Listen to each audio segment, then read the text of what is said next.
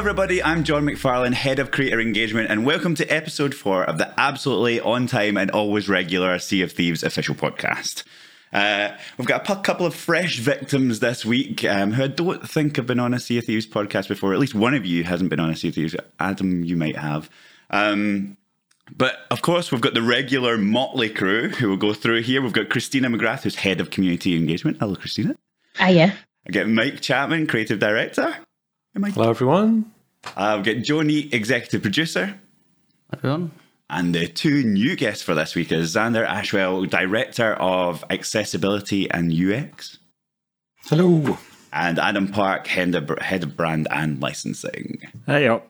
So just before we get started, I want to let people know if you are just listening and you want to see all our smiling faces, you can go over to YouTube, Sea of Thieves on YouTube and watch us on there.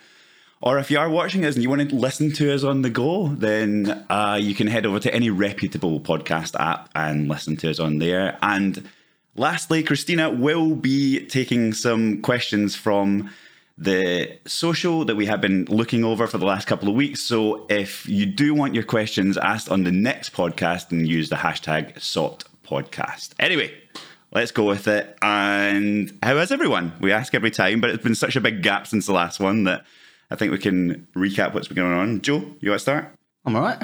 Yeah. I'm I've got a leak in my house in the roof, which is pretty good. So I'm looking to get that fixed. It's very exciting. There's water literally running down the inside of my walls in my house. So it's not a metaphor, is it? This is not a metaphor. This is an E3 season, is it? No.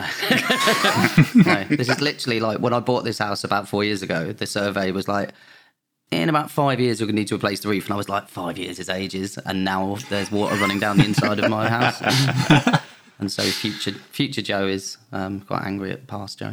So that's what's going on in my life at the moment. It's literally the most exciting thing that I've got on the top of my head. But you're not in the house at the moment, right? I'm not. No, I'm very dry out here. Yeah. Too dry, if anything. Well, yeah. Chafing. Indeed. Christina, what's happening in your life? Nothing. Chafing, I hope no chafing. No chafing. No chafing. Thankfully. Not too dry over here. All good.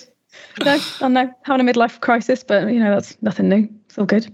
Start playing the drums. You can see like the edge of a drum kit maybe off camera here, which is quite nice. But it is very much midlife crisis. Are you going to play us out at the end? Very slowly and dreadfully. Who wants to hear All I Want for Christmas Is You? That is the only thing I can play. Please. No, me. Please. Yes, please. Hands down. Season 5 front end music. Yeah. Over to you, Christina. I'll be messaging Robin. Let me have a go. Be like, no, sorry, we're busy forever. Thank you. Do it and Adam can sing over the top of it. Why me? Yeah. Oh, you had like a lovely set of lungs voice on of an you, angel. Adam. You have a lovely voice. No, I really don't. And with that, how you been, Adam? Very well, thank you. I saw you the other week, John. We did last week, yeah, for the first time in forever. 20 months or something. Yeah. For the first time in forever. And it was delightful. See? Yeah. See? There's our singer. The singing is not if I'm singing like that. But it was delightful to catch up with me. You've been saying you've been moving house. I have, which is why, as everyone's already joked, I look like a Tory MP with my bookshelves behind me. Yeah, and it's nice and tidy. You've done a good job of That's getting in only this bit. Like if I was to turn any other direction, hence this spot, it's just a mess. And there's this horrific lampshade above me, which the previous owners left, which is the worst thing ever. And was that the previous owner behind you on the shelf? Yeah, the hand. They didn't leave. I just took a fancy to the house. I was like, I'm in. And you had bee infestation, a wasp infestation. Come on, yes, a wasp nest. Yes, quite. We had a I don't know if I've told anyone else this. It's not that interesting, but I went into the loft because I hadn't been up there and it was pitch black, and I had my phone, and you could just hear this hum, and I was like, "Is that a plane?" And we switched the lights on, and there was just wasps everywhere. And so we had the wasp man come round to get rid of it, and he got attacked by the wasps. They covered his face. He nearly fell down the hatch. He was just shouting, "Help me!" from the loft. I didn't dare go up. And the actual the wasp nest itself, I would say, was the size of like a mini. Like an old mini, not a new mini, but like an old mini. It was huge. Like you could sit in it. It was so big.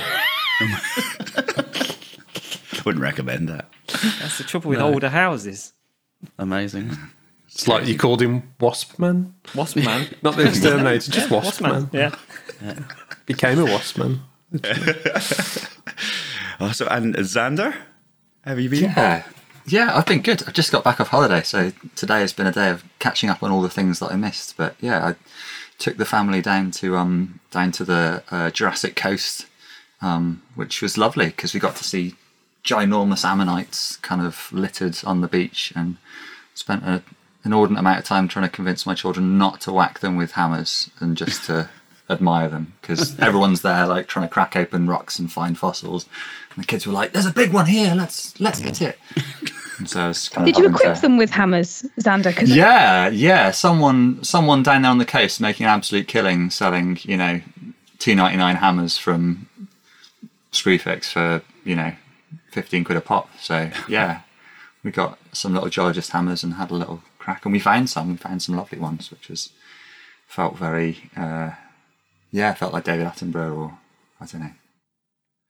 That's cute. Maybe you could send Adam some for his shelves, and we can have them. Yeah, absolutely. Yeah, I should have look quite nice up there. equipped myself with some gorgeous. finds. What about You could put a yourself, hammer Mike? as well in the little hand, couldn't you? Like Oh behind yeah, you. Perfect. Absolutely. Do you want me to get the hand? Bit of home decoration tips from. I should put it just here in shot. Have it holding the microphone. Yes. See, Mate, should how have you been? suggested that. Good. Yeah, really good. I feel like I've got nothing to add now. Like my house is watertight. I'm on the cusp. I think I'm on the cusp of a midlife crisis. Not in it yet, but I can feel it coming, so it doesn't count yet. Definitely no wasps. I went on a holiday recently. I went to Edinburgh for a couple of days. That was very nice. Living my best Harry Potter life. That was good. Was that your first time there? No, for a few years. Yeah, it's been a while since I've been there, but that was awesome place to hang out for a couple of days. And no, that's it. Just basking in the afterglow of season 4. It's good to get the Sunken Kingdom out and see people's feedback. And yeah, other than that, I'm good. It's good to see that everyone's having such a nice time. So the first kind of usually we go through different subjects on this, and the first topics, I should say. The first topic we want to hit this time is accessibility, and that's why we've got Xander joining us today. I know we've been doing a bunch of work, especially in the latest update there. We dropped a bunch of accessibility options in there and have gone down really well within the community. And I know, Christina, I'm going to pass it over to you guys. I know you've got a couple of questions from Twitter and stuff I can see here. Yeah, so we've always had a big investment in accessibility, but we've recently had quite a few kind of accessibility moments where we participated with the wider Xbox Disability Awareness Month work, and then also spotlighted it in Sea of Thieves News, which has definitely seen accessibility being discussed more on our channels. So I guess, Xander, for people new to the concept of accessibility, could you just give us like a really top line look at what is accessibility, and how does Sea of Thieves do what they do in terms of trying to make sure that as many people as possible can play? Yeah, so yeah, absolutely. As many people as possible can play. Like that's kind of the aim, right? So accessibility is about essentially kind of joining the gap between someone's abilities or someone's capabilities and the expectations that the experience that we build has of a player. And that essentially is kind of ensuring that we're being as inclusive as we possibly can be. So what that means is that we look at the lived experience of a vast range of different people, and we try and ensure that the experiences that we provide them are accessible for them, and that's where the word accessibility comes from. And it's really worth us kind of bearing in mind that when we talk about accessibility, we don't necessarily just mean permanent disability. So we don't just mean someone that has low or no vision.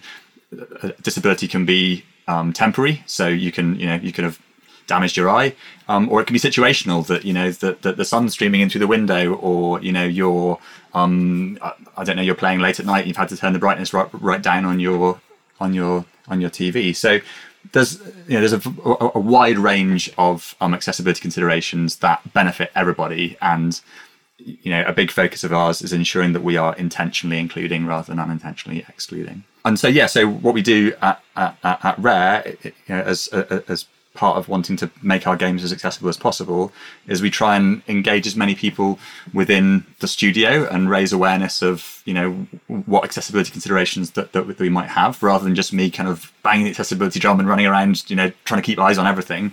If everyone at Rare has a great understanding of what we mean by accessibility and how they can help, then that puts us in a really good place, as you've mentioned recently with lots of our updates. But also we listen to a lot of people, within the community as well, and just all those lived experiences makes for a better end product, I guess. That's cool. And that leads very nicely into the next question, which is how do we source kind of feedback regarding accessibility features or issues that we have? Like, what avenues do people have to explore? Yeah, so we have a range of kind of means that we gain feedback. So obviously a massive one for us is Insiders. We test stuff in Insiders in a whole range of ways, whether that's for scalability and stability, whether that's for usability, or whether that's for accessibility. So we get a whole bunch of feedback there.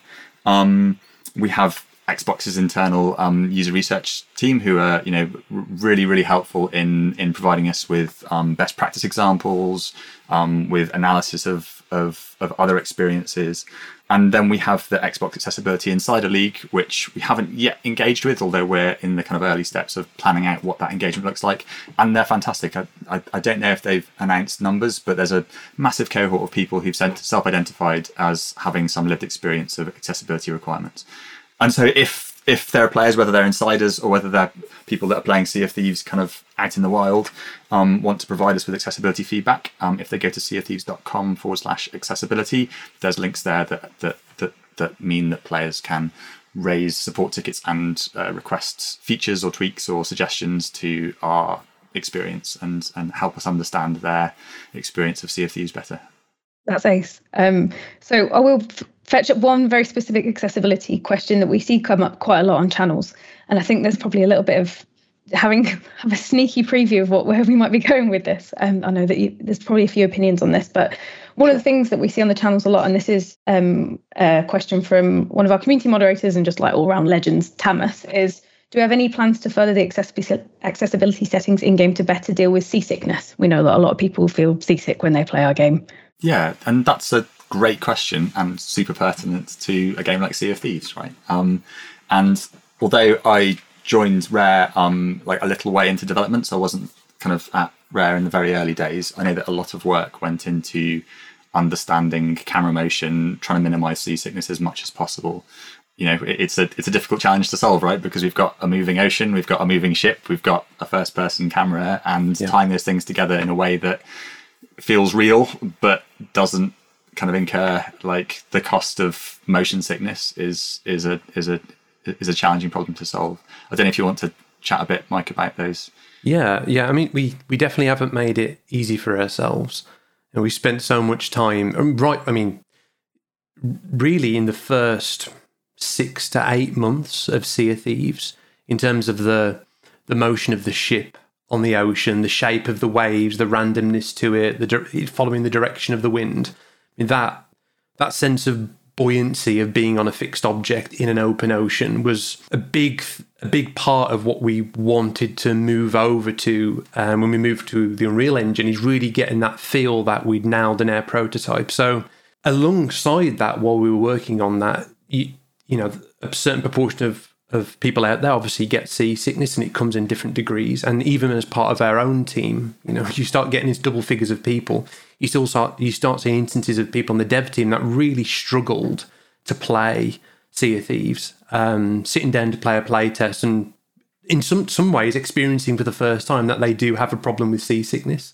They might never been on a real boat in like a really choppy ocean before. So we prototyped a series of solutions that I think when we look at it from an accessibility perspective, we will probably go and look at again, which are fairly simple things like looking at single points of reference. Like we had essentially like a tiny little dot in the center of the screen that was a fixed point of reference that when you look at it, actually calms those feelings of unease and seasickness, along with tweaks we can make to our camera. And some of those tweaks we did roll in for the launch of the game, but to go any further, it's something that we'd want to put on a toggle. So yeah, it's speaking of something that cuts to the heart of the experience we tried to create, it very much is seasickness, and it is a real issue. There's definitely still people on our own team that struggle with it whenever they do play the game. And as well as whenever we've taken the game to shows, we always see a small proportion of people that play the game really struggling with seasickness. So we definitely got a lot of leads we can go and investigate when we look at this from an accessibility perspective. Absolutely. It's about player choice as well, right? Like things that work for some players absolutely don't work for other players, and giving players the ability to kind of self-certify and go, this is helpful for me, or this is a hindrance to me, and therefore I'm going to turn it off. Like the notion of kind of barriers in games is and difficulty is, this is a really good example where, we can make the game as straightforward to play as possible, but if there's this barrier for me as a player that gets motion sickness, then all of a sudden we've introduced something that means that I'm not going to have a great experience, and that's not ideal. So yeah, like it's absolutely something that I think we'd want to look at, and we'd want to ensure that that was a choice that we were providing to players, rather than like, hey, everyone gets a fixed point on the horizon, or and we always have to balance these things as well, right, for the kind of parity of experience, to ensure that we are unlocking access rather than kind of skewing things too much for players in terms of the options that we provide them. So it's always a fine balance, but we're always very much open to kind of hearing players' experiences and kind of ideating around them. Yeah, definitely a good point in terms of how we open up that experience rather than just changing the experience so it meets an accessibility needs. I think all of us on the team have just learned so much through the efforts of Xander and the team, and the conferences that you go to, staying up to date, liaising with the team that we have as part of Xbox. I think we've all learned so much about wider accessibility needs across Sea of Thieves. And I think every accessibility focus that we have is a unique case. And I think there's certainly areas where you are toggling something off, or you're providing a quick alternative, like high contrast mode, or pressing A to swim up just to help people with navigation. But there's so many other examples where it really asks us those questions, like principally, where do we stand on this? Like, it would be easy to turn off flares from weapons or from cannons, or changing how we render certain effects, but that's not really the answer, because you still want to convey the same experience to players that have that accessibility need, but do it in a different way.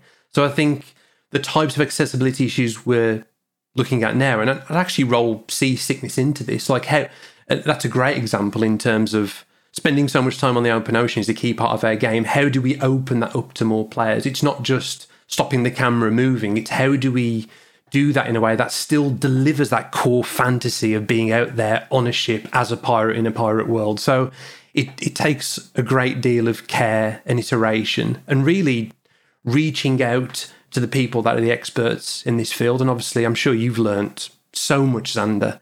Absolutely, yeah, and not just the people who are kind of experts in the field in terms of implementing solutions to these challenges, but from people with that lived experience, right? Like that's the thing that I think one of the things that I always find super wholesome and heartening to see is, when Special Effect come into the studio and they talk to us about the work they're doing, and every time that happens, like 2 weeks later, like someone somewhere got super jazzed about a thing, has like squirreled away on a little passion project, and has solved a problem that they saw someone encounter, because just building that empathy and understanding through seeing someone else's lived experience and gaining a sense of, oh geez, like that isn't something that I'd even consider to be a challenge, and it's a challenge for you, and it doesn't need to be. It's just our decisions that have meant that that's a challenge. So yeah, learning from people with that lived experience is fantastic, because then we can solve some of those challenges for them, right? Yeah, that's really interesting. I think we've had a very similar experience on social media channels in terms of like that journey to make our content resonate with everyone. And it's very much like the feedback is incredible when you get that feedback. It's like, I didn't get the joke because you use this sort of character too much. And so a screen reader just, it farted out, and I have no idea what the joke was. We are constantly trying to evolve how we do things with alt text, with making sure that we present stuff in an accessible format, with trying to understand how we can present content in a way that's both engaging. So, Mike, as you say, you don't lose that immersion and that fantasy, and the joke always delivers to the extent that you want it to deliver, but also just making sure that more people can enjoy it or laugh at it. So we're going through a very kind of iterative process constantly, and the feedback is always super valuable, from all corners, but especially when people come to us and say, I didn't get this joke, but actually, and you broke my screen reader, or you made it go nuts, but what you could do in future is do X, Y, Z, and we just take that forward every single time. And there's Xbox resources, but obviously with social media, it's super immediate. They can give us that response. It means that next time, the week after, we deliver it in a different way, and hopefully more people get to enjoy it. Absolutely. And, like whether it's community on social media, whether it's our own spaces on Sea of Thieves website or the forums or our customer support tools, like all of these things are player experience, or people who are engaged with Sea of Thieves in whatever way. That's part of their experience. So we want to make that as accessible. We want to be as inclusive as possible as we can be to people, no matter where they are. So it's been good to see how passionate our team has got about this. Like recently, Topher and James with the Compass narration, like the whole team gets super passionate about this, of getting these features in the game. And it's very much, it's an audience that may very well want to experience Sea of Thieves, and they're already sold on the magic of the game. They've just got this gate that's preventing them from playing it. So it's quite an easy thing to get passionate about in terms of opening the game up to more people. It's pretty cool, and the team's obviously learning a lot, but remain super passionate to do as much of this stuff as possible. It's great. Yeah, it's really interesting from kind of my perspective as well, of it's the learning, right? All the time you're always learning, and things that you just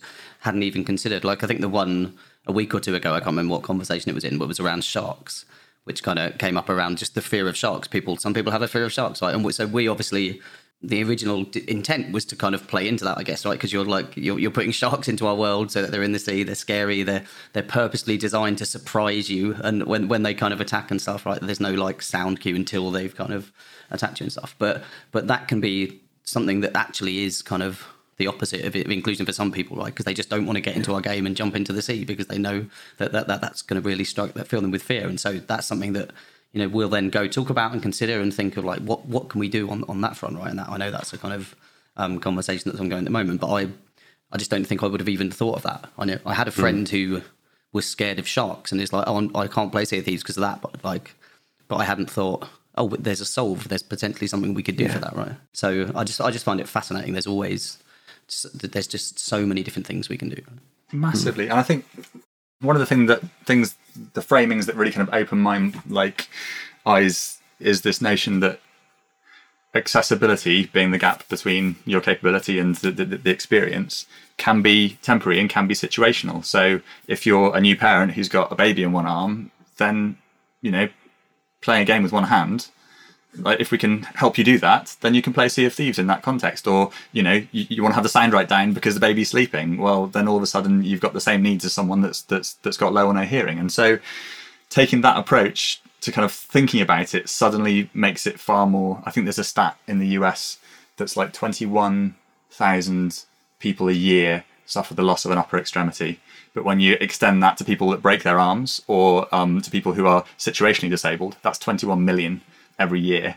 And so all of a sudden it goes from a kind of a thing that's with unconscious bias, you think it's very niche. Not at all. It's quite the opposite. It's that everyone has a different context. I can be playing Sea of Thieves on xCloud on the bus, and my attention is not fully on the game because I need to work out when my next when I'm going to be getting off the bus. So that kind of framing of like, well, this is about including everybody. This is about making things accessible for everybody.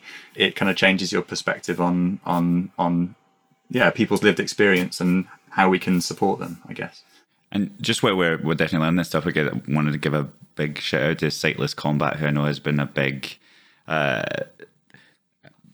ambassador for pushing what we do there and working closely with yourselves, Zander and Topher. I know he reaches out, and we're doing some shows and stuff on Sea of Thieves television soon with him, so it'd be really, it's really cool to see him like really getting involved in what we do and helping that development process. And I think just hearing you folks talk about the accessibility options we have here, seeing that then like we're learning now as a studio on Sea of Thieves, but you can also apply that to anything we do in the future. Obviously, Sea of Thieves is one game, but any future games we work on as well, that those same learnings, a lot of them can then apply moving forward. So it's really cool to see that we're learning, but not just for Sea of Thieves. Yeah, Absolutely. I think the way you put that, Xander, the journey of understanding, I mean, that is in action now. I know for a fact that when we were designing Sharks and implementing Sharks, we weren't thinking about the accessibility needs of Sharks at all. We were going completely to delivering the best Shark experience in Sea of Thieves from our own viewpoint. But now, whenever we design new features, because that knowledge is in the team, all of this is considered at the right point in development, which is essentially right from the start. So you actually design with our latest knowledge and understanding in mind, which is kind of putting it into action. But there's kind of no end to that, right? We're always learning, and it applies to any future features and games that we make. Absolutely, yeah. And if it's rolled into the thinking like straight from the off, then there is no gap between someone's capability and the experience, right? Like we can always build a bridge across that gap, or we can put a sign up saying there's a gap here, you know. But if we're rolling it into our design processes and our solutionizing around how we're going to engineer things, if it's that awareness and that unconscious bias is exposed and interrogated, and you know we have empathy and understanding at that early point in time, it just makes for a far richer experience and a far more accessible experience, and that's what we want. Is we want everyone to play. Sweet. That was I think a nice way to round it up there for accessibility, and then we're going to probably hand this bit over to Adam. I know there's a bunch of stuff that always goes out in our social media when we're like hyping up the latest, whether it's the latest book or a new vinyl or whatever we're doing there out in terms of merch, but you don't often get in front of camera here for us, Adam, so we need to put like the face to the prop as such. Prop. Face to the prop. Are we still talking about the a arm? better word for that? The face to the merch. I'm pretty sure there probably was one, John. There definitely was one, and that wasn't it. But yeah, the face to the talent. So run us through what you do from a high level, just so that people know what you do, what your job is.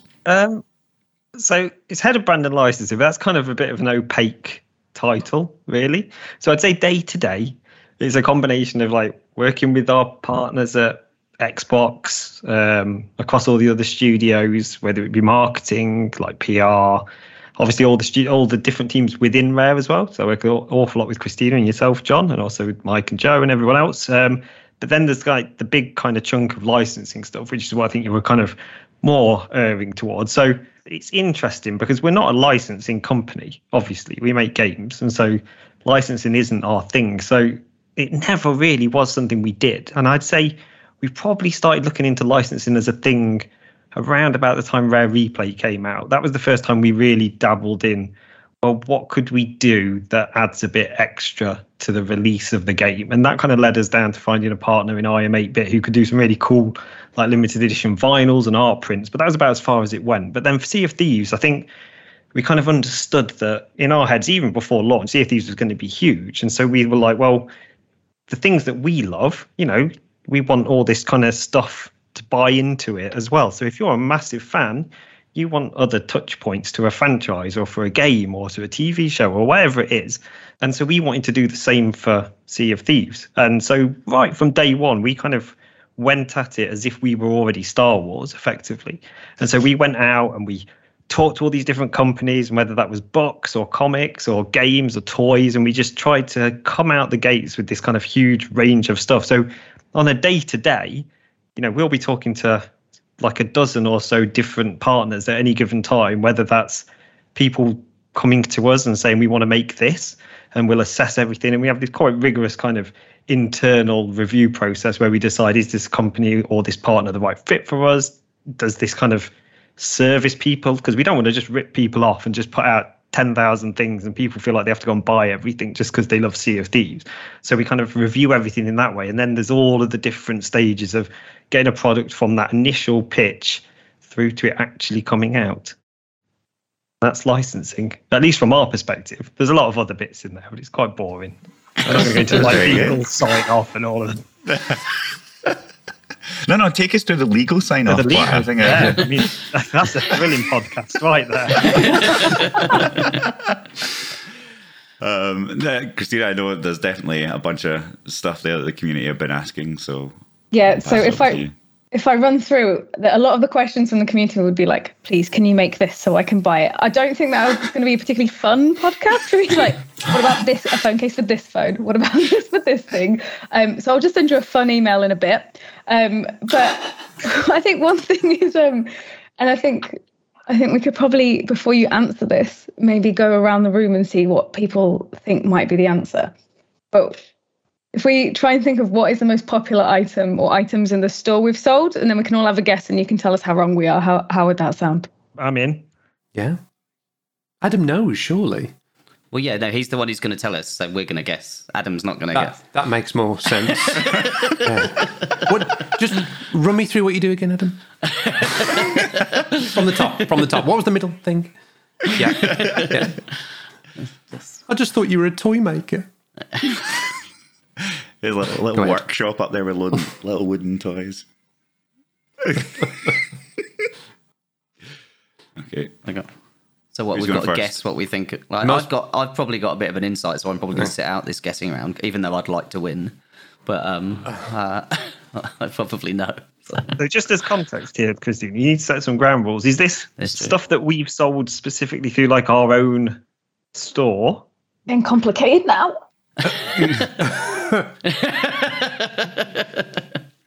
Sure, yeah. So there's also, or is it just like stuff that's sold best overall that has Sea of Thieves attached to it in some way without leading the witness? Let's go for that one. Let's go broad. Oh, well, that's... Okay. And is it the controller? Yes. Is it something? Yes, it is. On there. Is it something? If you take out the controller, And the What about Seagate the hard drive. ancient coin bundles? Like, are we counting ancient coin bundles? Because surely. This is why legal's important. We need to set the ground rules for this one. That's true. so taking out the Sea of Thieves controller and the Seagate hard drive, what are the Ancient best coin. selling items in this that we've sold that's merch? So you've got to guess. So come on then, Mike, go first. It's not t-shirts. I would say it's the small things like the coins, like Sea of Thieves coin, Reaper's coin, or the trading company coins. Like one of those. I think the small keepsakes that feel like they're from the world. That's what I would buy if I'd buy one thing. I'm going to say it's going to be either one of two things. For me, it's going to be either Monopoly or maybe the Reaper's Pride t-shirt, because I see so many of those around. I've just been trying to get. Yeah, I'm genuinely got it open and Looking at the bestsellers bit. yeah, just sorting The by loungewear is like new, most Xander. You purchase. can't say that. The slacks are new. I'm blown away by the fact that we sell deck chairs. I didn't realise that we sold deck chairs. So I mean, I'm gonna go just because I love the fact that we've got deck chairs there. I'm gonna go with deck chairs, and I know I'm gonna be wrong, but I just love it. You're wrong. Fair. But you should be right, Xander. You should be right. They should Shouldn't be I? the Look bestseller. at it. You should. Plunder Outpost deck chair. Bye. Yeah, add to basket. Yeah, that's a basket. And Joe, No, I know. you know, I would say then I agree with Mike then on the small thing, and I would have probably said coins, but maybe I would go with either the art book or the Athena plaque thing. I'm intrigued to know what you think it is, Joe. Sorry. So, no, but if I'm wrong, I'm going to look really stupid, aren't I? No. Yeah, that's the point. Also, a really good demonstration of the confidence of an executive producer and the kind of confidence you need to kind of possess and display in all decision making. That you pretend you know everything, and it doesn't really matter if you don't. It worked on us. No, so I think it's coins, right? It's like the individual kind of collector coins and things that both Mike and John kind of called out. Turns out you were right, Joe. There you go. You were right. So yes, the coins, and I think it's kind of to the point you said, Mike, as well. I mean, the Reapers t-shirt, just, the Rainbow Pride one, that has sold a huge amount. So you were nearly there, Christina. But the coins, and I think it's that being able to own something which feels like it's from the world. And that was so important to us. And like going back to the controller briefly, which obviously was limited edition, came out at launch, sold really well. I mean, like doing a controller for Sea of Thieves, it was so important to us early on. And we had these discussions many times with Mike that everything that we did, certainly early on in licensing, had to feel like it had fallen out of the world. So the coins are a great example of that, because they do just look like they could have come from the world. But with the controller, I mean, that was a huge challenge at the time of how do you make a Xbox controller look like it's come from the Sea of Thieves. So, we worked really closely with the hardware team over in Seattle. They came back and forth, and we had all these discussions about how would we make a Sea of Thieves controller. And we kind of landed on the notion of the kind of the undead side and, the Ferry of the Damned aspect of it, and like laser etching for barnacles and glow in the dark and semi-transparent and all these different things. And I think that's kind of why it stood out, was because it was just kind of a beautiful controller in of itself. But then if you have that Sea of Thieves attachment, it's just got all these tiny little elements to it, which just kind of help build the world, which is an odd thing to say about a controller, but I love it still. I think it's spot on. I think the coin thing is fairly obvious when you think about our approach. I don't think we ever said this, Adam, but I think early on it was a very conscious thing to make this more than just merchandise. It's not just merchandise. Everything we do in terms of extended universe stories is canon. Every piece of item feels like it could come from the Sea of Thieves. And it just taps into that feeling that people remember of the favourite toys from childhood. Or like, why do people they love a movie or they love a game, and you want to own a piece of it, something that feels authentically from that world. And I think we've always tried to put that extra bit of love. And obviously, well done to you and your team, Adam, on delivering on that, because I think there's so many examples of that from the first Tales from the Sea of Thieves lore book, which again was approached as a journal that could have come from the world, to all the little coins. It's awesome. It's a bit harder to kind of say monopolies from the world, but they could play that, I suppose. Yeah, that works. I would never be forgiven if I didn't ask this. So I'm going to put you on the spot with a question that wasn't shared with you previously. Mm-hmm. But we do get asked about the Sea of Thieves controller a lot. Is there a world where we would do one, say, for the new console? So in terms of, so that's a good question. So in terms of hardware, so the hardware team, obviously, their lead times are massive, as you can imagine. So I remember when we were doing the Sea of Thieves controller, I think it was the E3 before we came out. So it would have been 2017 was when we kind of saw the final form factor. And that's when it had been through all of its tests, and it because they drop test the controllers 10,000 times to make sure they don't smash and all this stuff. And so that's when we got to see the actual, this is what it's going to look like. So in terms of doing another controller, we'd never bring that one back because it was limited edition, and so we would, we honor that legal T's and C's for a future podcast. I'd say we'd love to do another one. It's probably what I'll say. It'd be great. Can I ask a question, Adam, as well, that I can spring on you? Every time I see the next set of commendations that have been crafted lovingly by our resident commendation crafter, Will Overton, I love them because they have the right mix of kind of visual contrast and detail that's fantastic. And every time I see them, I want one on a T-shirt. And what I'm not asking is that we have a range of T-shirts with every single commendation in Sea of Thieves.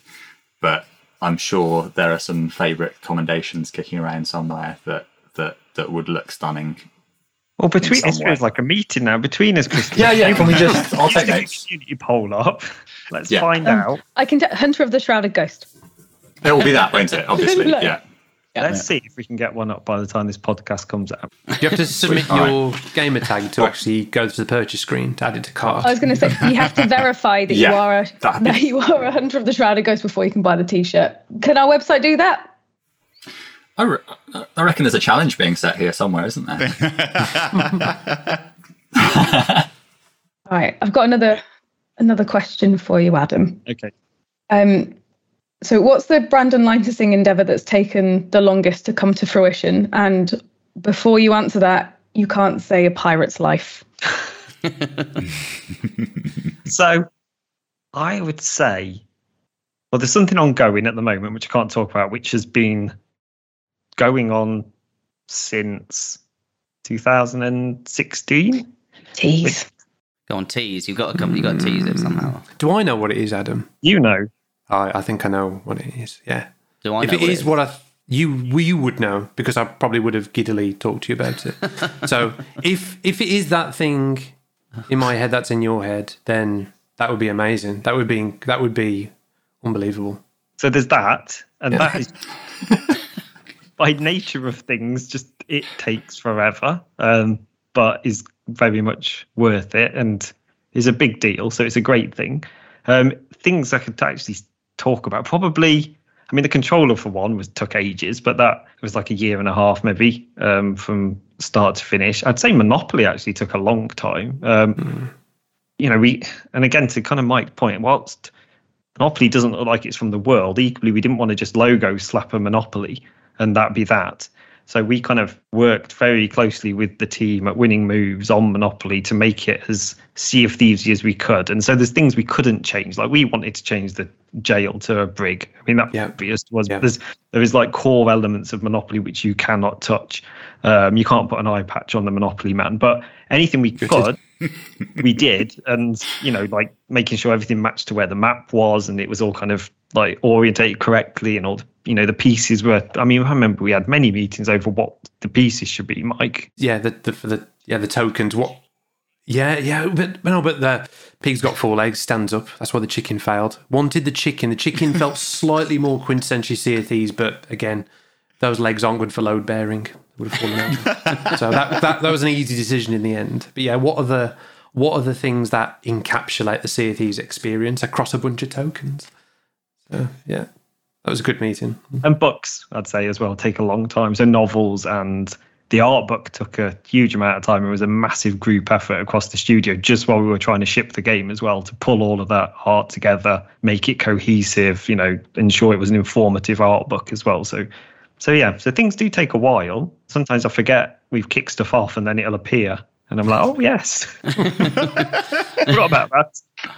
Some of the book stuff is awesome as well. And I think, like, I know we've talked about this, but the chance to kind of explore different stories in the Sea of Thieves is obviously wonderful anyway, but I think it's so much more pertinent to us with Sea of Thieves being a game that's constantly evolving. Like, today is present day in the Sea of Thieves. And even though we have these short linear stories in-game through our tall tales or our ongoing narratives, we can't go back in time and explain the origins of things in-game unless we're hinting to it.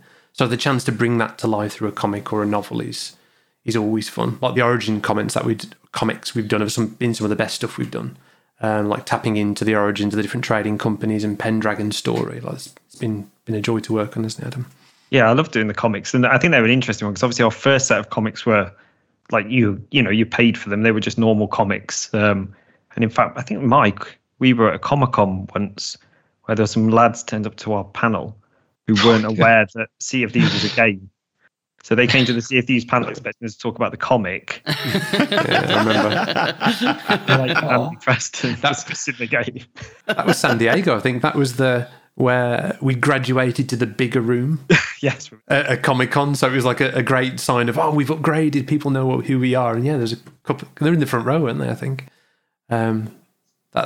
This is a game? Sea of Thieves is a game. With the Origins one, obviously, we've always done those for free. And as you say, it's just this great place to tell the backstory and also introduce new things. Like the first novel introduced characters who would come into the game. The same with the Tales book. We had things in the Tales book that hasn't necessarily even been paid off yet in game, but it's those threads are there from however many years ago. And so, yeah, I love doing all that. And I think like a similar thing with the vinyl as well. We could have just done a vinyl and just, put Robin's lovely music on it, put some beautiful artwork on it and just had, and that'd be that. But we instead decided to kind of make this canonical piece of art, if you like, that is like tells the story. Like I think you would at the time, Mike, it was like, let's try and make a tall tale that people can kind of take home and have on their shelf. And that was kind of like War of the Worlds was a big inspiration. Like, how can we tell a story through music? So spent quite a lot of time sitting down with Robin and almost going, first, what do we want the flow of the story to be?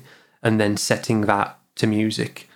So we want to put in that skeleton ship battle music, that piece that everybody loves. Well, that's because our crew has encountered a skeleton ship on the way back to the outpost as part of this broader story. So that was just, and then thought, let's have a separate vinyl with just full of tavern songs. Like that's like the party that happens following that great adventure that they go on. Well, we were going to initially have it fully narrated, weren't we? And but then we realised it was going to be like 12 vinyl and would cost like £500. It was like, well, yeah, the Briggsy prequel with the Briggsy narration, all of that. Yeah. But now you can read along instead as you listen. The art is amazing, though. One of my favourite things about the vinyl is that there is a piece of art of a ship that has the golden hour sails on them, which is the Sot Shot sails, which is a reward for people engaged with us on social. And then that's turned up in the tavern as well. So it's so cleverly like integrated with our wider community, but also like in the game too. It's just thematically just linked all over the place rather than just, like you say, it could have been like a thing that people plonked on the shelves with a front cover and be like, cool, there's a vinyl. But it's so well interwoven into the game and the franchise in general. It's wicked. I can't wait for my copy. Soon, hopefully. Very soon.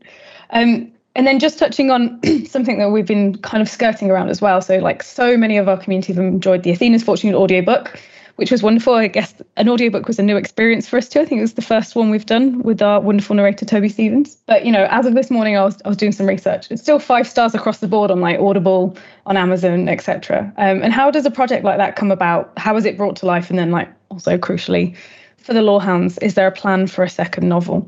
Well, so the audiobook was interesting because that kind of fell out of what we were just talking about. So we were originally going to do the vinyl as like a narrated thing with the music behind. Then we're like, well, we need sound effects to make it bed in better.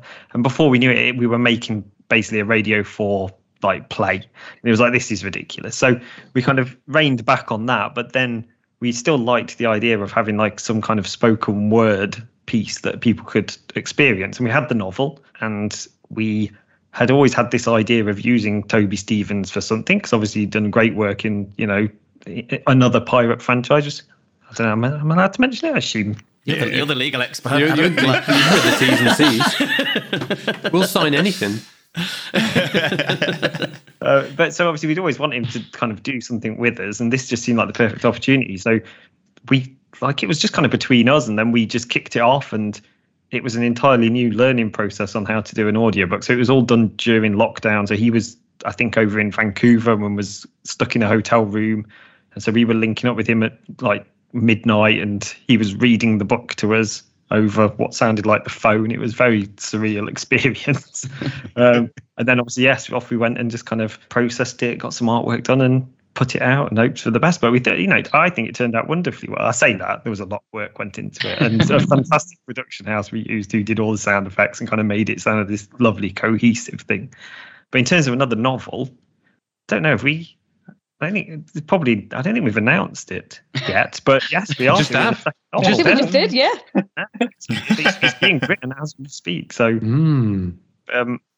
we've kind of worked on the précis, and so we know what the story is and all the various aspects to it, and it's actually being written now by Chris Alcock again, who wrote our first novel. So that should be out next year, and he's full of lore, isn't it, Mike? You can attest to that. It's as you would expect in a written novel. It is full of lore.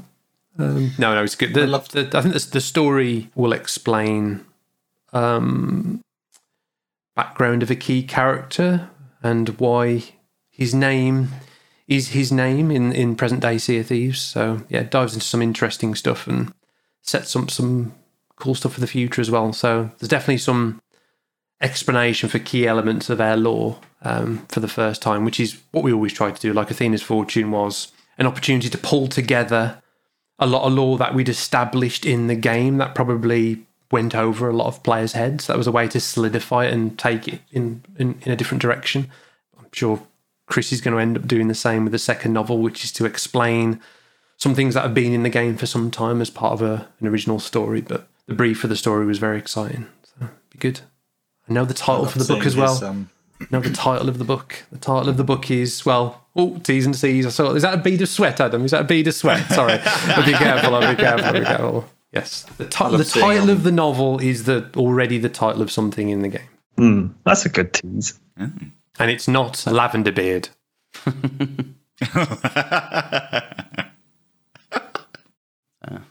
So is I there really anyone enjoyed that you've seeing wanted to work with, Adam, or that would like to, that you've not been able to kind of get a foot in the door, get a meeting with? So it's interesting you say that. So like early on, obviously before the game launched, like getting meetings wasn't that easy because obviously it was this unknown thing.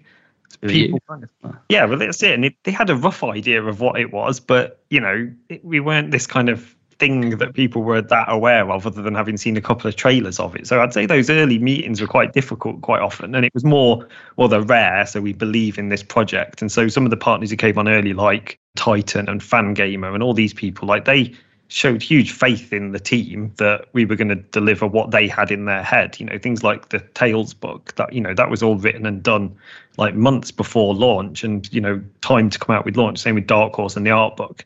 Whereas now it's very easy to get meetings. In fact, it's the opposite. We're getting approached constantly by people, and there's this one company who I'm not going to say who they are. Who Christina hates their stuff, and they approach. I mean, they'll know if they watch this. They'll just be like, but they must approach. They'll see my hate tweets, and we know what this is.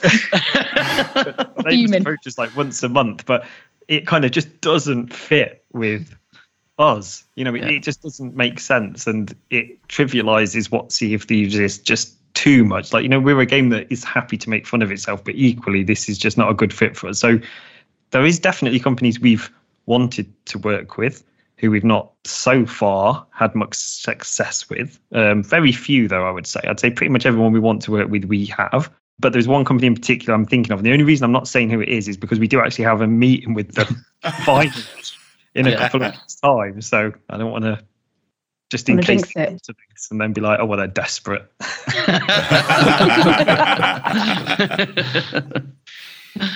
Nice. Amazing. And then one other thing that obviously you're involved with, as you said at the start of your lovely introduction, was that you work with a lot of the other Xbox game studios in terms of bringing their IP to life in ours, or brand collaborations. Obviously, we're in November now, which is terrifying. But obviously, next month, Halo Infinite arrives, and this is a question that we've seen from multiple people across multiple channels. The community would like to know if they'll see the Spartan ship set again with the release of Halo Infinite later this year. Do you have anything, no matter how abstract, to offer to an answer as an answer to this question? I think a good answer that would be lovely. Yeah, I agree. That's lovely. That'd be nice. Yeah, it would be lovely. I don't think we'd necessarily bring back what we've already done before. I think, if we were going to do that, I think even if it's an IP we've done stuff with in the past, I think it's always nice to revisit things. So I think if we were going to do anything, we would look to revisit it rather than just release something we put out at E3 like 2 or 3 years ago. But those kind of collaborations between studios are great. Like seeing Sea of Thieves in other titles, and seeing different titles come to Sea of Thieves, I think it's great. And the fact that we can actually do that in a way that's sympathetic to our world, like to kind of to the point of Halo, it's like putting Space Marines in Sea of Thieves just seems like it would be an utter contradiction in terms, but it's entirely a credit to the art team at Rare that we're able to interpret these things and bring them in the way we do. So I love doing it, and I'm all for it.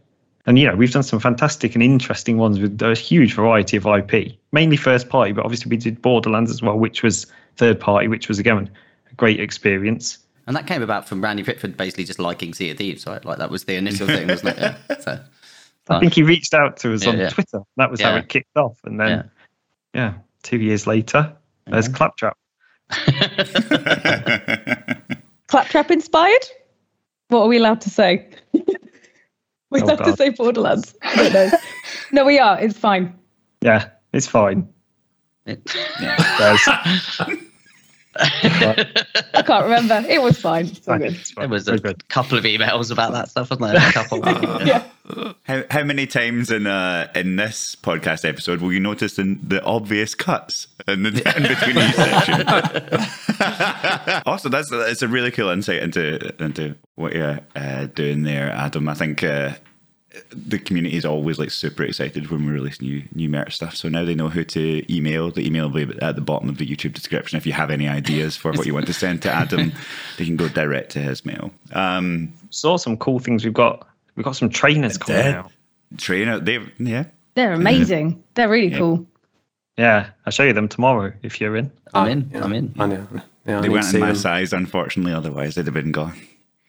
So for our listeners, the one really cool thing of Adam's job, obviously he works on many cool things, but his office is basically a treasure trove of goodies.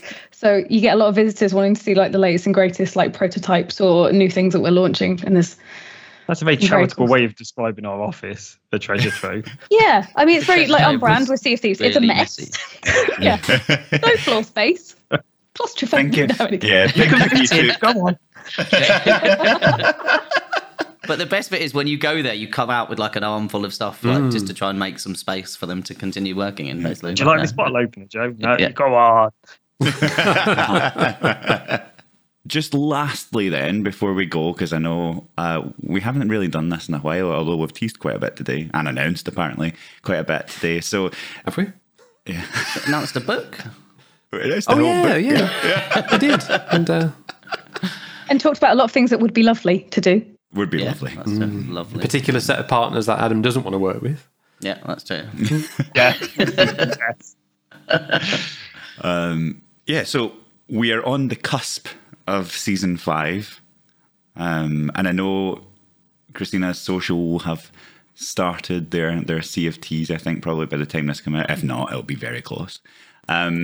So is there anything you want to talk about in regards to season 5 about even just like a high level, the kind of thinking that went into it? Yeah. Shall we? That would be lovely. Yeah. No, I think think of season 3 and the kind of huge kind of story that we added as part of that, and the 5 tall tales, along with season 4, the Sunken Kingdom, so expanding the stage of the world and where you can have adventures. For season 5, off the back of that, very conscious decision to, I guess, it's not any one thing, it's a collection of features that really kind of embody kind of the heart of Sea of Thieves, that kind of tools, not rules approach. So a set of tools that enhance the sandbox and give you new ways to express yourself in the world. And I think what's been wonderful about that is traditionally not many games would add this kind of stuff 3 and a bit years after release, and I think it's something we're really proud of. But some of those things they're kind of on the sidelines. They're extra bits of feedback. There's nice quality of life improvements, but there's definitely some things in there that our community have talked about for a fair few years. It's been wonderful to bring to the game, like new ways to express yourself and new things that you can do in the world that can create stories between players in the sandbox. So I think on the PowerPoint slide when we were planning the season, it does have a name now, and it's not this, but it was the Tools Not Rules release. It was a selection of tools that can enrich the sandbox. So awesome to see the passion of the team delivering this, as I think it's a reminder of the early prototyping days when we'd just have these fun little novel ideas for mechanics and we'd get them into the game and it would just enhance the role play opportunities of being in this pirate world. So yeah, the team's had a great time building this stuff, and I'm just glad we've had the opportunity to do it. It's going to be great to get out there. Definitely some unexpected things.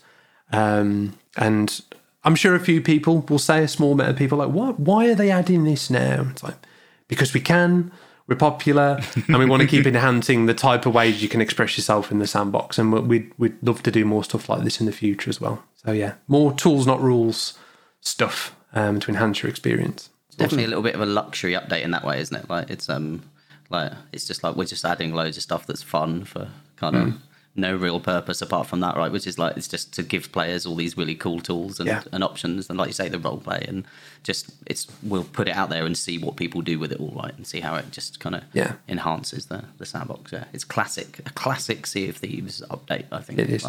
It is. Yeah. It very much feels like you said, Mike, the kind of prototype energy is really strong in this release, isn't it? Like there's lots of playful stuff that might be disparate, but all kind of enhances that experience in a very open way. That's the reality, right? When you're working on features to engage players and surprise them and give them these awesome new adventures, is you kind of think about features in terms of like what's the goal it's going to create, what's the reward you're going to get off engaging with that goal and striving for that goal. And as a result of marching forward to that, we miss out on a bunch of fun little features that just sometimes it's really hard to articulate the value to the player, but it's priceless in a way, because it just enhances any adventure, any interaction between players in Sea of Thieves. So I've got no doubt that this will be a cause for much hilarity and laughing and great stories and shared videos over the Christmas period. So yeah, can't wait to get people to get their hands on it. It's definitely not one you're going to want to sit on. It's awesome. Yeah, I think like some of the conversations that I have with folks when they're talking about the features, and you say this kind of stuff that's going in here, a lot of people probably wouldn't ask for it, but once it's in, if you were ever to say we're going to take that away, they'd be like, no, you can't take it away. It's essential. It's so much fun to use. Yeah. And there's definitely a few things in there that I know our community will say, thank God they finally added that. We wanted that in there since day one. So yeah, there's a few kind of small little features that I think will be like really well received when they're announced. And there's a few other kind of unexpected things that once you get to experience them with your crew, they'll definitely be clear and they'll definitely cause some humour on the crew. Awesome. I think that's like a nice kind of Sea of Thieves to end it on there. So yeah, I guess just to round up, thank you everybody for watching today, and thanks to all our amazing guests and talking through this stuff as always. And hopefully we get another one of these podcasts out by the end of the year. But we are really regular and we're always on. We always know exactly what date we're shipping this on, so you never know. It might happen. But yeah, if you have been listening to us and you want to go back and watch for some reason, and you're just like, I want to go back and see their faces as they're saying this stuff because I want to see Adam's face when we talk about a particular partner, then do go over to youtube.com/Sea of Thieves and you can find us over there. And if you do want to listen to us, as I say, maybe you just want to catch up and rehear some bits again, then you go into any reputable podcast app. And remember to subscribe to these things because, as I say, they come out quite randomly. So if you want to catch them when they do come out and you miss the social post, then go and click that little ship's bell on YouTube or whatever it is on podcast apps, because I don't use that. But I'm sure it's like there's a follow button there, I'm sure. And subscribe to that. So other than that, I think that's us for today. And one last thing. If you want your question asked in the next one, SOT Podcast on any of the social channels, Christina? I think we can find it anywhere. If it's public, we can find it. So threatening. That sounds really sinister. It's not that sinister. Sorry. No, it's all good. Don't worry. You're safe. And that's it for today. So we'll see you all next time. And thank you very much. Goodbye. Bye, everyone.